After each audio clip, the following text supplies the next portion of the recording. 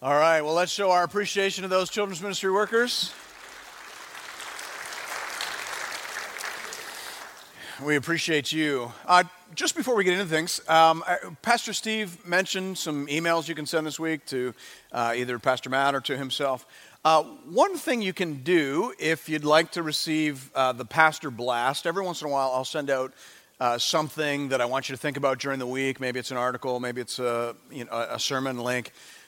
If you just, on the connection card, write your email address and say, I'd like to receive the Pastor Blast, we'll set it out. And I just say that because we've got a number of people on that list already. But this week, I'm going to send you a link to a message by Tim Keller on marriage, because we're going to be talking about marriage next Sunday. And for the first about 15, 20 minutes of it is just up to date, some stats about marriage that I'd love for you to just have in your mind. I don't intend to spend 15 to 20 minutes next Sunday walking through those, but it'd be neat if those were in your mind. So if you'd like to receive that email, then just put on the connection card that your email address and that you'd like to receive the Pastor Blast, and we'll get that out to you. All right, well, good morning. Great to see you. Would love for you to open your Bibles now to Genesis 1, verse 27. That is on page 1 in your pew Bibles. And you're thinking, why are we still on page 1? It's 3 weeks in a row we've been on page 1. And that's because we're doing foundation work, and we're going to broaden out our foundation a little bit further today. 2 weeks ago, we talked about the fact that we are humans created by God.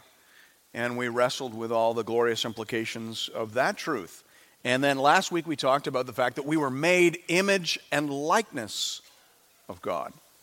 We talked about what that means. And now, this week, we're talking about the fact that He made us male and female.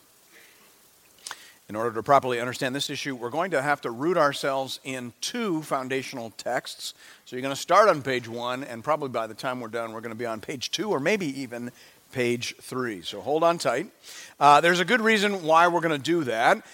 John Hammett and Katie McCoy, in their book on biblical anthropology, put it this way. They say, Genesis 1 reveals humanity's relationship to the Creator, while Genesis 2 reveals humanity's relationship to each other. In other words, the first creation account introduces humanity and the creation mandate, while the second account details how humanity will fulfill that mandate in harmony. So we need to look at both of these accounts in order to have a conversation that is fully orbed on this topic of gender. So today we're going to read the text, then we're going to zoom out, and we're going to talk about God's original design for gender. Then we'll talk about how gender has been affected by the fall, and then we'll talk about how gender ought to be approached within the redeemed community. Hopefully you have your Bibles open now to Genesis 1. I'm going to read at verse 27 and forward, then I'm going to skip down to this second account, Genesis 2, 18 to 25. So hear now the word of the Lord. So God created man in his own image. In the image of God, he created him. Male and female, he created them. And God blessed them. And God said to them, be fruitful and multiply, and fill the earth and subdue it, and have dominion over the fish of the sea, and over the birds of the heaven, and over every living thing that moves on the earth. Now we'll skip down to Genesis 2, 18 to 25. Then the Lord God said, it is not good that the man should be alone. I will make a helper fit for him. Now out of the ground the Lord God had formed every beast of the field, and every bird of the heavens, and brought them to the man to see what he would call them. And whatever the man called every living creature, that was its name. The man gave names to all livestock, and to the birds of the heavens, and to every beast of the field. But for Adam there was not found a helper fit for him. So the Lord God caused a deep sleep to fall upon the man. And while he slept, he took one of his ribs and closed up its place with flesh. And the rib that the Lord God had taken from the man, he made into a woman and brought her to the man. Then the man said, this at last is bone of my bones and flesh of my flesh. She shall be called woman, because she was taken out of man. Therefore, a man shall leave his father and his mother and hold fast to his wife, and they shall become one flesh. And the man and his wife were both naked and were not ashamed. This is the word of the Lord. Thanks be to God. Excuse me.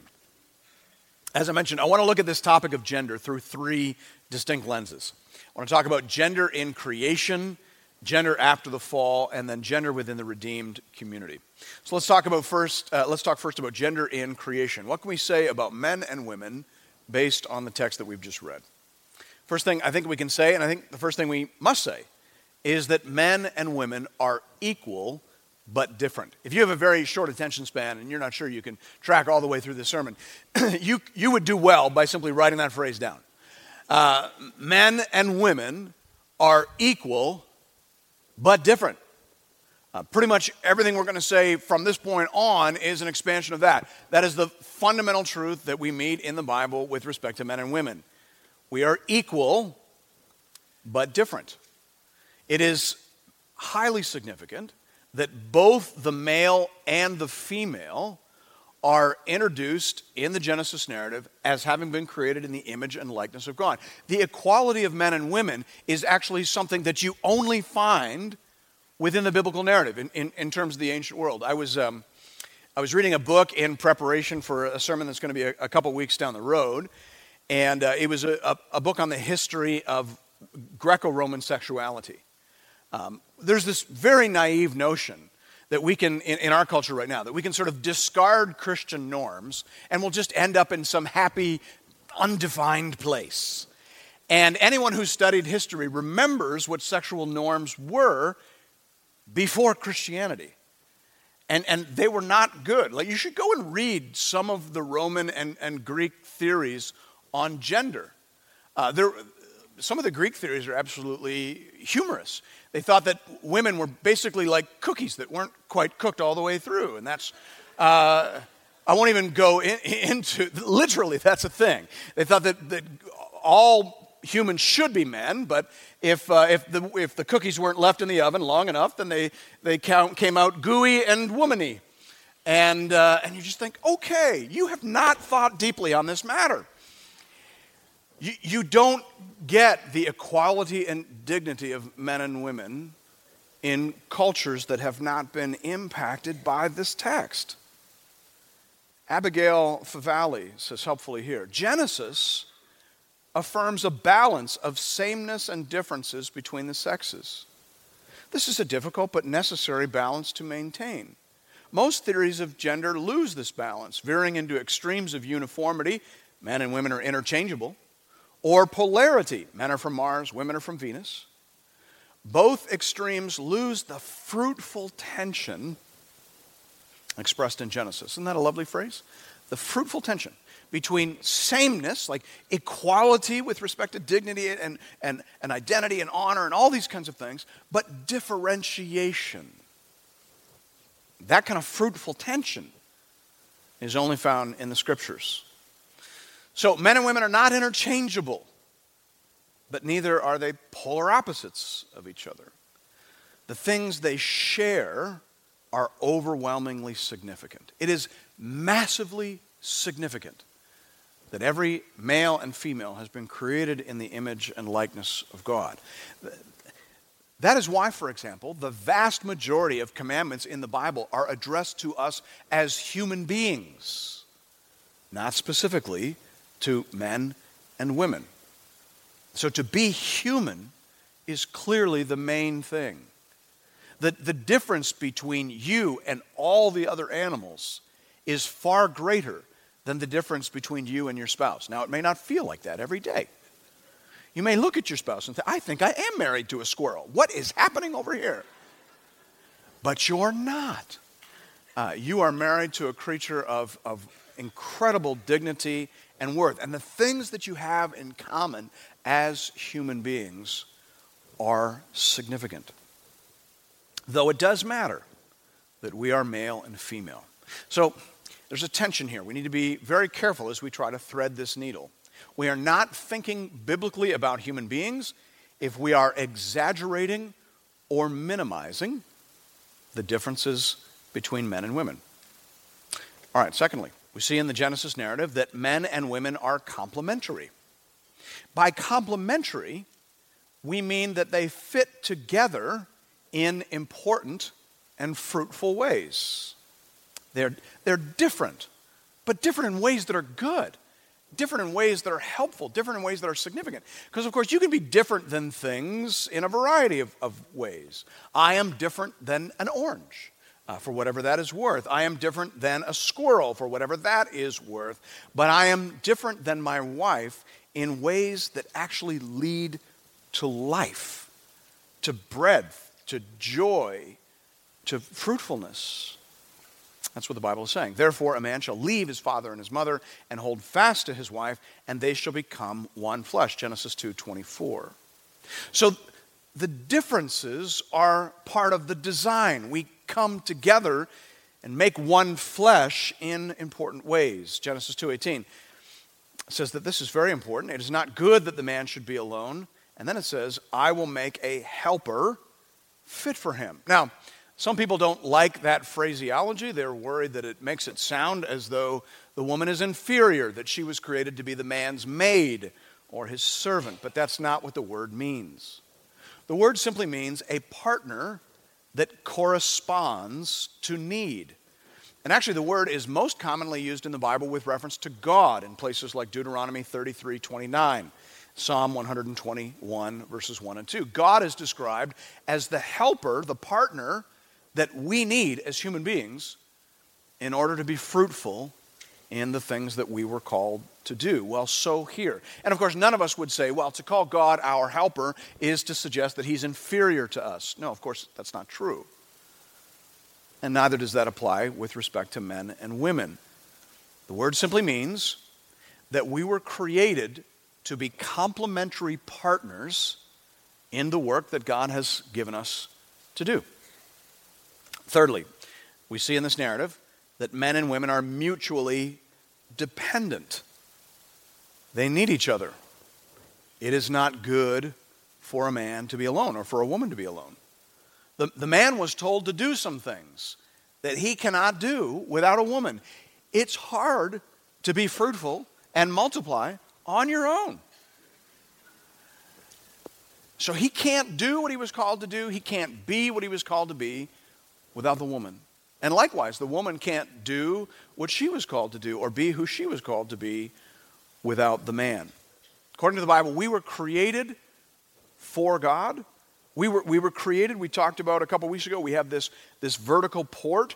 So you're an open system. You were created to be in a relationship with God that changes you.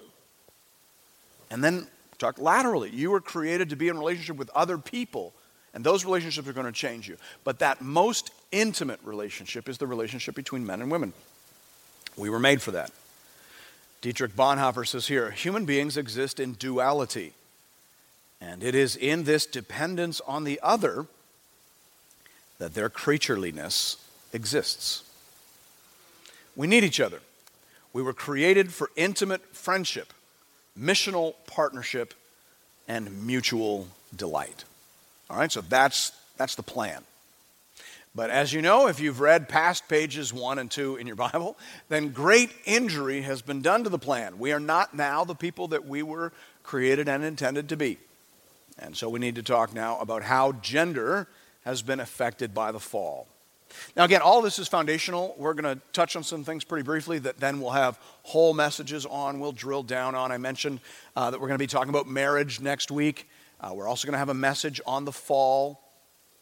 But for now, I just want you to think about how the fall affected us specifically with respect to gender.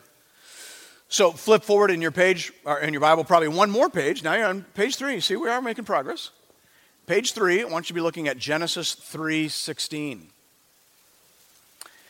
After the man and the woman made the decision to eat the forbidden fruit, hoping to be like God with the ability to determine right and wrong without reference to God, they immediately began to change in ways that they had not anticipated. When God came looking for them, they hid from God. So we discover that they no longer felt comfortable in the presence of God. And as we keep reading, we discover they no longer felt comfortable in the presence of each other. God spoke to each of them in turn, explaining the consequences associated with their actions. When he spoke to the woman, God said, Genesis 3:16, "Your desire shall be contrary to your husband, but he shall rule over you."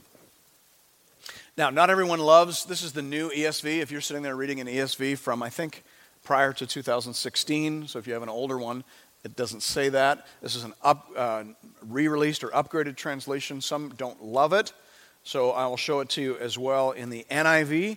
The NIV has it as, "Your desire will be for your husband, and he will rule over you." What the ESV is trying to do there is introduce the issue of conflict.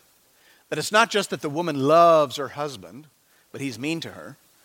The issue actually is that both the man and the woman have been affected now by disordered desires.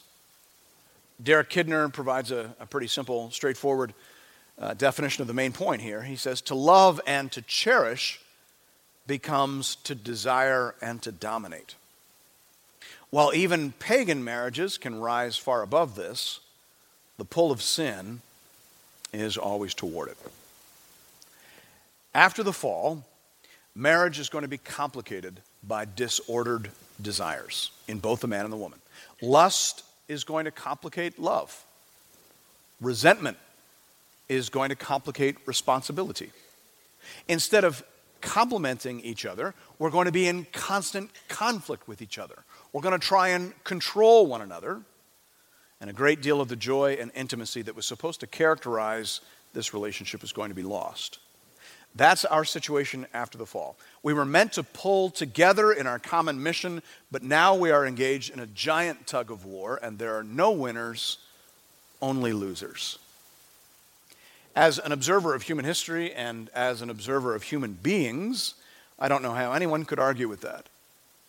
Men and women are falling out with each other and falling further and further away from each other to the great detriment of humanity.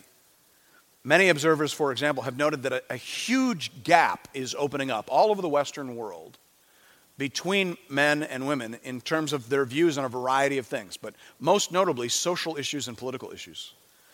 And so many of you perhaps have seen this slide indicating a huge gap opening up. You see it in South Korea, you see it in the U.S., Germany, the UK, between the views, how views of women have changed versus how the views of men have changed in politics. Women, by and large, in the Western world have bought very heavily into all these narratives around oppression, intersectionality, DEI, etc., to an extent that men have not. Young men are finding the politics of young women impossible to navigate. They're also struggling to understand the constantly changing rules governing social, romantic, and sexual etiquette. So much so that a disturbing number of young men are no longer even making the effort. Jean Twenge, in her study, quotes one young man as saying, "The internet has made it so easy to gratify basic social and sexual needs that there's far less incentive to go out into the meat world and chase those things." Because of the sort of crassness of the internet and Netflix and whatnot, most people my age and older actually assume that young people are more, perverted or sexually deviant than they were back in our day. You may be surprised to discover that that's not exactly true. Many contemporary authors are actually writing about a crisis of sexual inactivity amongst young people in their fertile years. It's becoming an existential crisis, actually. You may be surprised to discover that young men in particular are having less sex today than they have been in any previous generation in living memory. Now, they're all addicted to pornography, as Jean Twenge's survey indicates, but very few of them are having actual sex with real live human beings. Because the approach towards real live human females right now is filled with landmines they cannot navigate. Now you might say, well, good. What comes around goes around, right? How about them apples? It's been real tough for women in our culture for generations, and so now cry me a river if the shoe is on the other foot. This delight in revenge against men is remarkably prevalent in our culture right now. You see it in Hollywood, you see it in the media, and you see it in the classroom. And that is a major reason why fewer and fewer young men are enrolling in college and university. According to a recent Pew Research study, today only 39% of young men who have completed high school are enrolled in college, down from 47% in 2011. Women vastly outnumber men now on college and university campuses because fewer and fewer young men want to spend $30,000 a year being told that they are what's wrong with the world.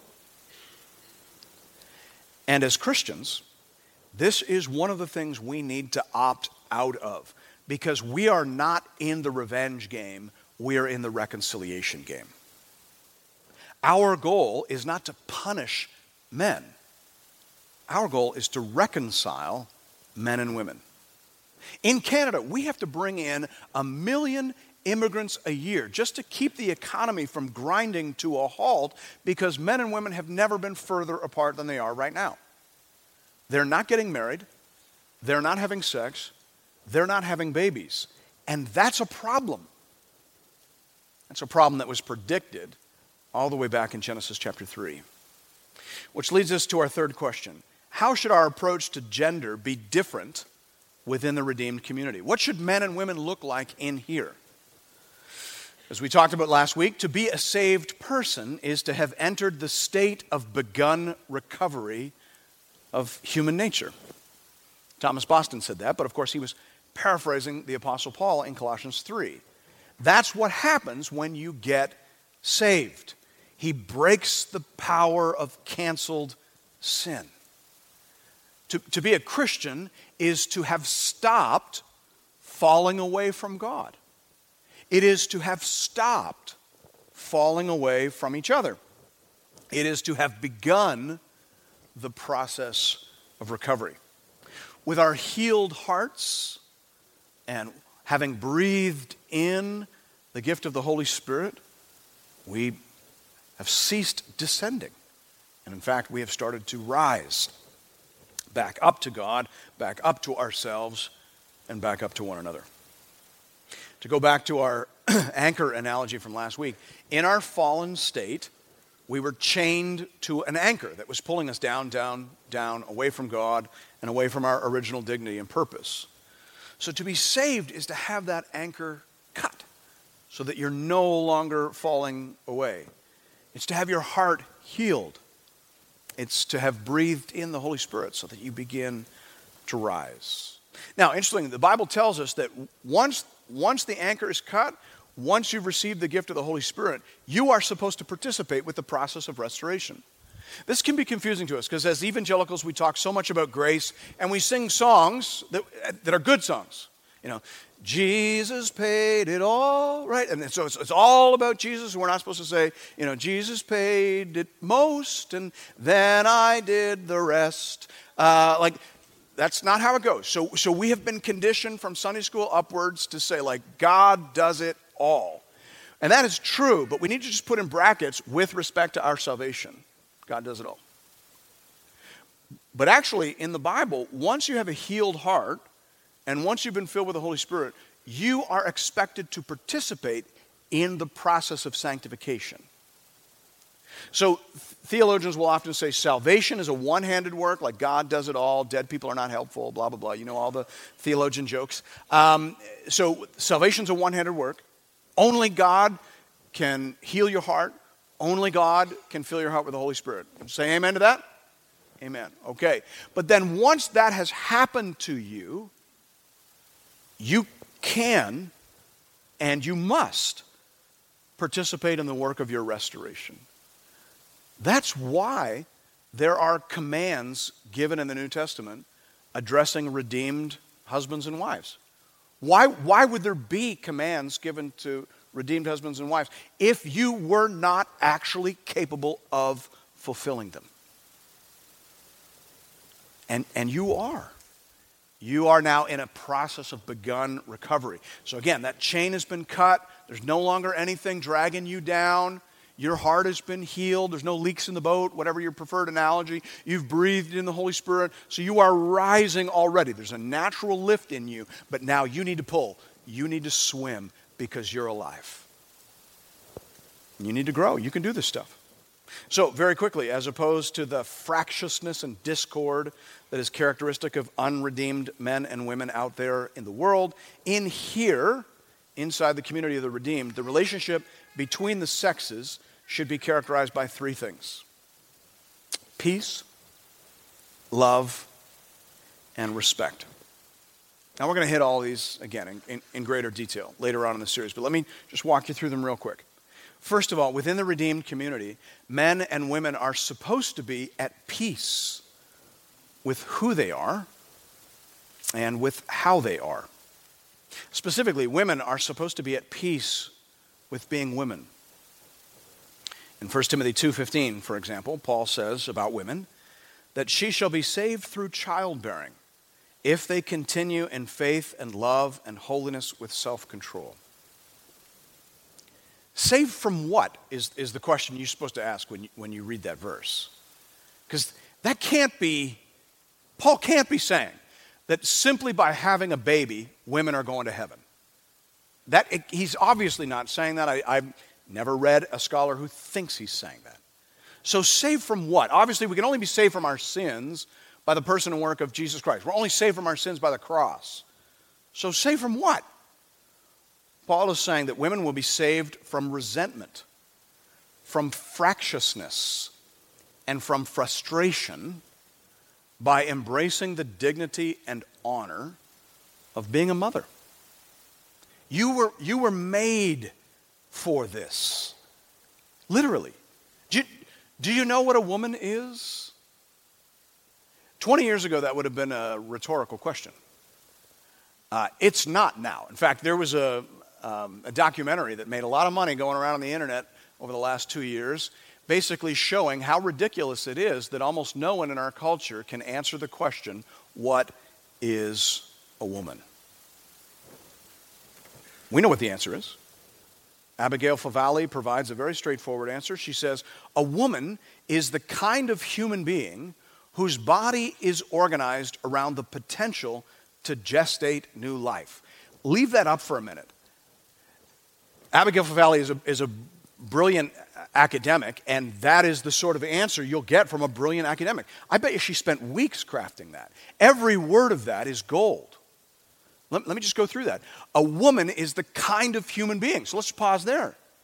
She's putting the emphasis on the fact that at the end of the day, the most important thing you need to know about a woman is that she's a human being, created in the image and likeness of God. So everything you want to say about how awesome humans are, that's true of women. So we need to start there. And it also indicates that she's the same as the man. So everything good you want to say about the woman as a human being, you also have to say about the man. A woman is the kind of human being, now listen to this, whose body is organized around the potential to gestate new life. That's brilliant. She's basically rooting gender in biology. And again, 20 years ago, nobody would have noticed that or thought to remark on that. Well, obviously gender is rooted in biology. Obviously, if you live in 1995. That is not the case anymore.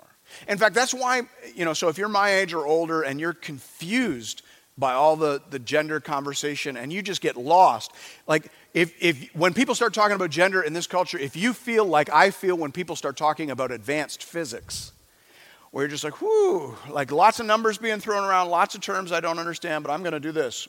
Yes, right, wonderful, good, where's the cookie, right? I have no idea what you're talking about. And a lot of us feel like that when the gender conversation comes out, because just terms are being thrown around that we have no idea what you're talking about. And we have to go look things up on the interweb, because we don't know what these things are. And a lot of the reason for that is that about 30 years ago, gender and biology started being untethered from each other. When I was a kid, you would say, my gender is male just because you didn't want to say my sex is male. That sounds awkward, right? But it was clear those words were synonymous. But they're not now. In today's culture, gender is a psychological construct. Gender is how you feel. Gender is how you wish to present yourself. And it has nothing to do with your biology. In fact, part of being free, according to today's culture, is not allowing your biology to tyrannize you. Even that phrase is ridiculous, that your biology would tyrannize you. Biology is being presented to our young people as oppressive. They're saying it's oppressive when the doctor pulls a baby out of the womb and says, it's a boy. Who is the doctor to assign a gender reality to your child? You should just say, it's a lump. And then you wait and see how the lump wishes to identify. That's where we're at because gender has been separated from issues of biology. But Favale, a scholar, is putting them back together. She's saying a woman is the kind of human being whose body is organized around the potential to gestate new life. That word potential is a kindness. It's accurate and kind. Because maybe you're sitting here and you're saying, well, I'm a woman and I've never had a baby. Are you saying I'm not a human or I'm not a woman? Like, what are you saying? Or maybe you're saying my childbearing years are long behind me. Are you saying I'm less a woman now? No. We're talking about your body. We're talking about your body chemistry. A woman is the kind of human being whose entire body, the shape of it. You know, right now we're involved in this kind of mass hysteria as a culture where we're pretending that men and women don't have differences in terms of their body shape. And it's young women in sports who are paying a price for that. Because our bodies are different. A female body has been created specifically, like her design specifics are related to this ability to gestate a child. And so she has a shape that allows her to grow a 10-pound baby inside her body. And then, wonder of wonders, I'm going to put my hands in my pocket right now, to deliver that baby into the world. God bless her. Male bodies were not created with that capacity. In fact, the design specialty of the man appears to be related to production and protection. Right? Again, 20 years ago, that would not have been funny or interesting. But now it feels courageous to acknowledge biology. Again, a woman is the kind of human being whose body is organized around the potential to gestate new life. So women, even if you haven't had a baby, you need to understand that your body has been designed, its shape and its chemistry. A woman's hormones are different than a man's hormones. Women are great at bonding because that's part of how your chemistry is designed. It's harder for men. Women, so there's all kinds of things we could point to here. Point is, this is a brilliant definition. A woman is the kind of human being whose body is organized around the potential to gestate new life. That's reality. And nothing good will come from pretending we don't know that. Only anxiety, stress, division, and discord will come from pretending we don't know that. But peace will come when we stop kicking against the goads. Peace will come when we love and lean into design. In addition to peace, the Apostle Paul calls on men and women to lean into love and respect in their dealings with each other. In Ephesians 5:33, he says to the husbands, let each one of you love his wife as himself, and let the wife see that she respects her husband. Peace, love, and respect. That is what gender relations should look like within the redeemed community. Now, very quickly, in the time that we have left, I just want to hit upon some very practical applications. First of all, given all that we've just read and what we've just seen in the text, I think it ought to be very clear that Christians need to say no to the gender revolution that is raging outside in the culture. Just like last week. If it is true that human beings are created in the image and likeness of God, then obviously, as Christians, we need to say no to abortion and MAID, medical assistance in dying. Well, so too here. If it is true that God has created us male and female, if it is true that our gender is assigned by God, not chosen by us, if it is true that gender is part of the created order and not merely a social construct, if those things are true, then we need to opt out. In fact, we need to push back on the gender revolution. We cannot go along. We dare not go along. We were called to be salt and light. And there is a desperate need for us to do that right now on this issue. In our culture right now, there has been so much deconstruction around issues of gender and sexuality that our children literally have no idea who they are. The confusion out there is pervasive and it has come on quick. Abigail Favale, in her book, The Genesis of Gender, points out that prior to 2012, there is no scientific evidence of adolescent girls experiencing gender dysphoria at all. What we are witnessing is a novel phenomenon. She goes on to say, using data from the National Health Service in the UK, in less than a decade, gender referrals had increased by almost 2,000%. What that tells you is it's got nothing to do with biology. You don't get 2,000% increases in the rate of any kind of disorder that's related to biology. This is a social contagion. Same thing is happening in Canada and the US. It's happening all over the Western world. Our kids, particularly our girls, have no idea who they are. We've spent 30 years disparaging traditional womanhood and vilifying men. Well, what does that leave you with? Mass hysteria and confusion. And that's what we have. Now, the therapists out there are telling us that we just need to go along with it. It's called affirming care. So the idea is if your 12-year-old daughter comes to you and says she's a boy trapped in a girl's body, well, you go ahead and give her powerful hormones that will rearrange her internal chemistry. And if that doesn't work, then you sign her up for some invasive surgeries that will make it impossible for her to ever have a child in the future. That's the advice we're getting from the experts. We should chemically and surgically castrate our kids because they're confused by the culture we've created. To that madness, we need to say no. No, we're not playing that game in here. We believe in transformation, not transitioning. We believe that the answer to this anxiety is men and women, boys and girls, being reconciled to their Creator and to creation and to their bodies through the person and work of Jesus Christ. We don't solve these kinds of problems with chemicals and a scalpel. We solve these kinds of problems with grace and supplies of the Spirit. If there was ever a time for us to stand our ground and speak the truth in love, it is right here, right now.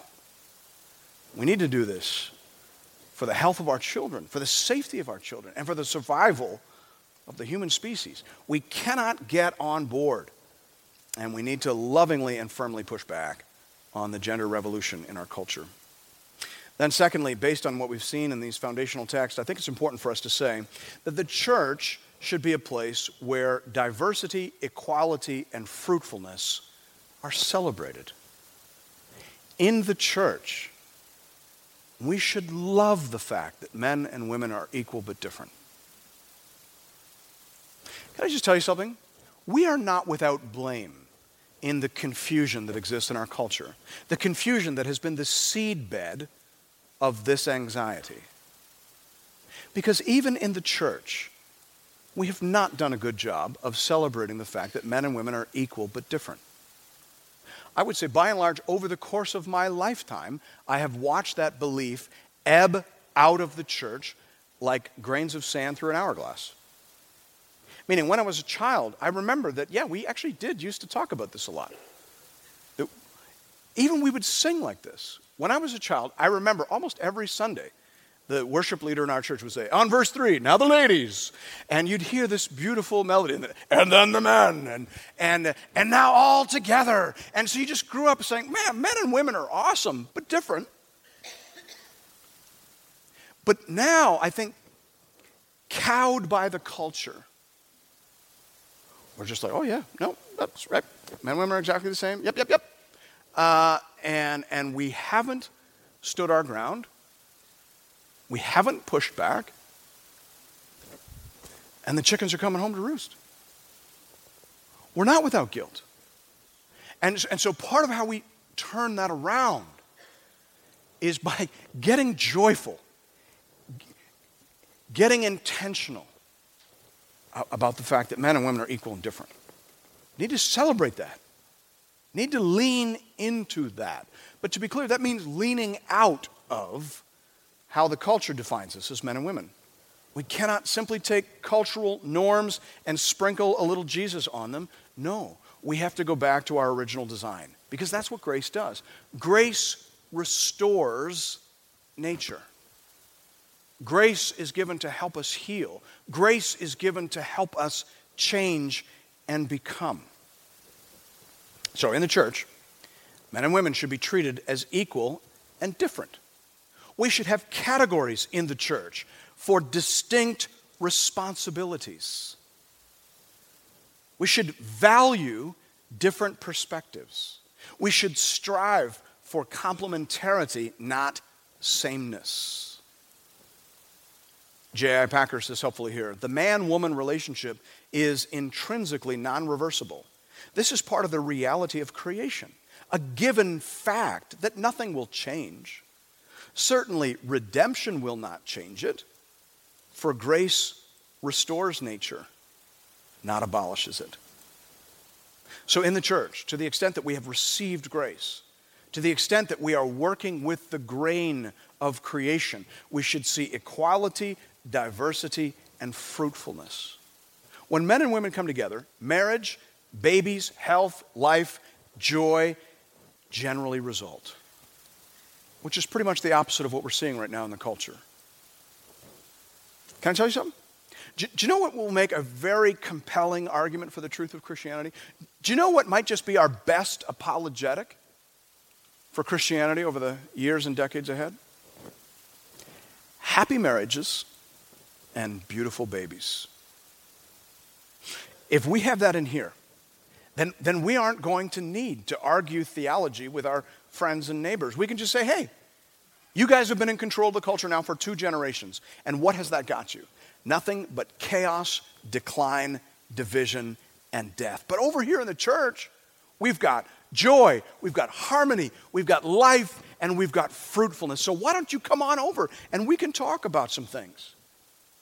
We can talk about who created us, what happened to us, and how we can be saved and restored through the person and work of Jesus Christ. Thanks be to God. Let's pray together. Our Heavenly Father, we are thankful for the beauty and timelessness of your design. And Lord, we are thankful for the power of saving grace. We're thankful as well for the power of the Holy Spirit, who changes us by one degree of glory to the next, who lifts us up out of the depths to which we have fallen and restores to us the dignity, the purpose, and the joy we had at first. Oh Lord, we are thankful for these things. We rejoice in these things. Help us to speak of these things winsomely with our friends and loved ones, we ask in Jesus' name. Amen.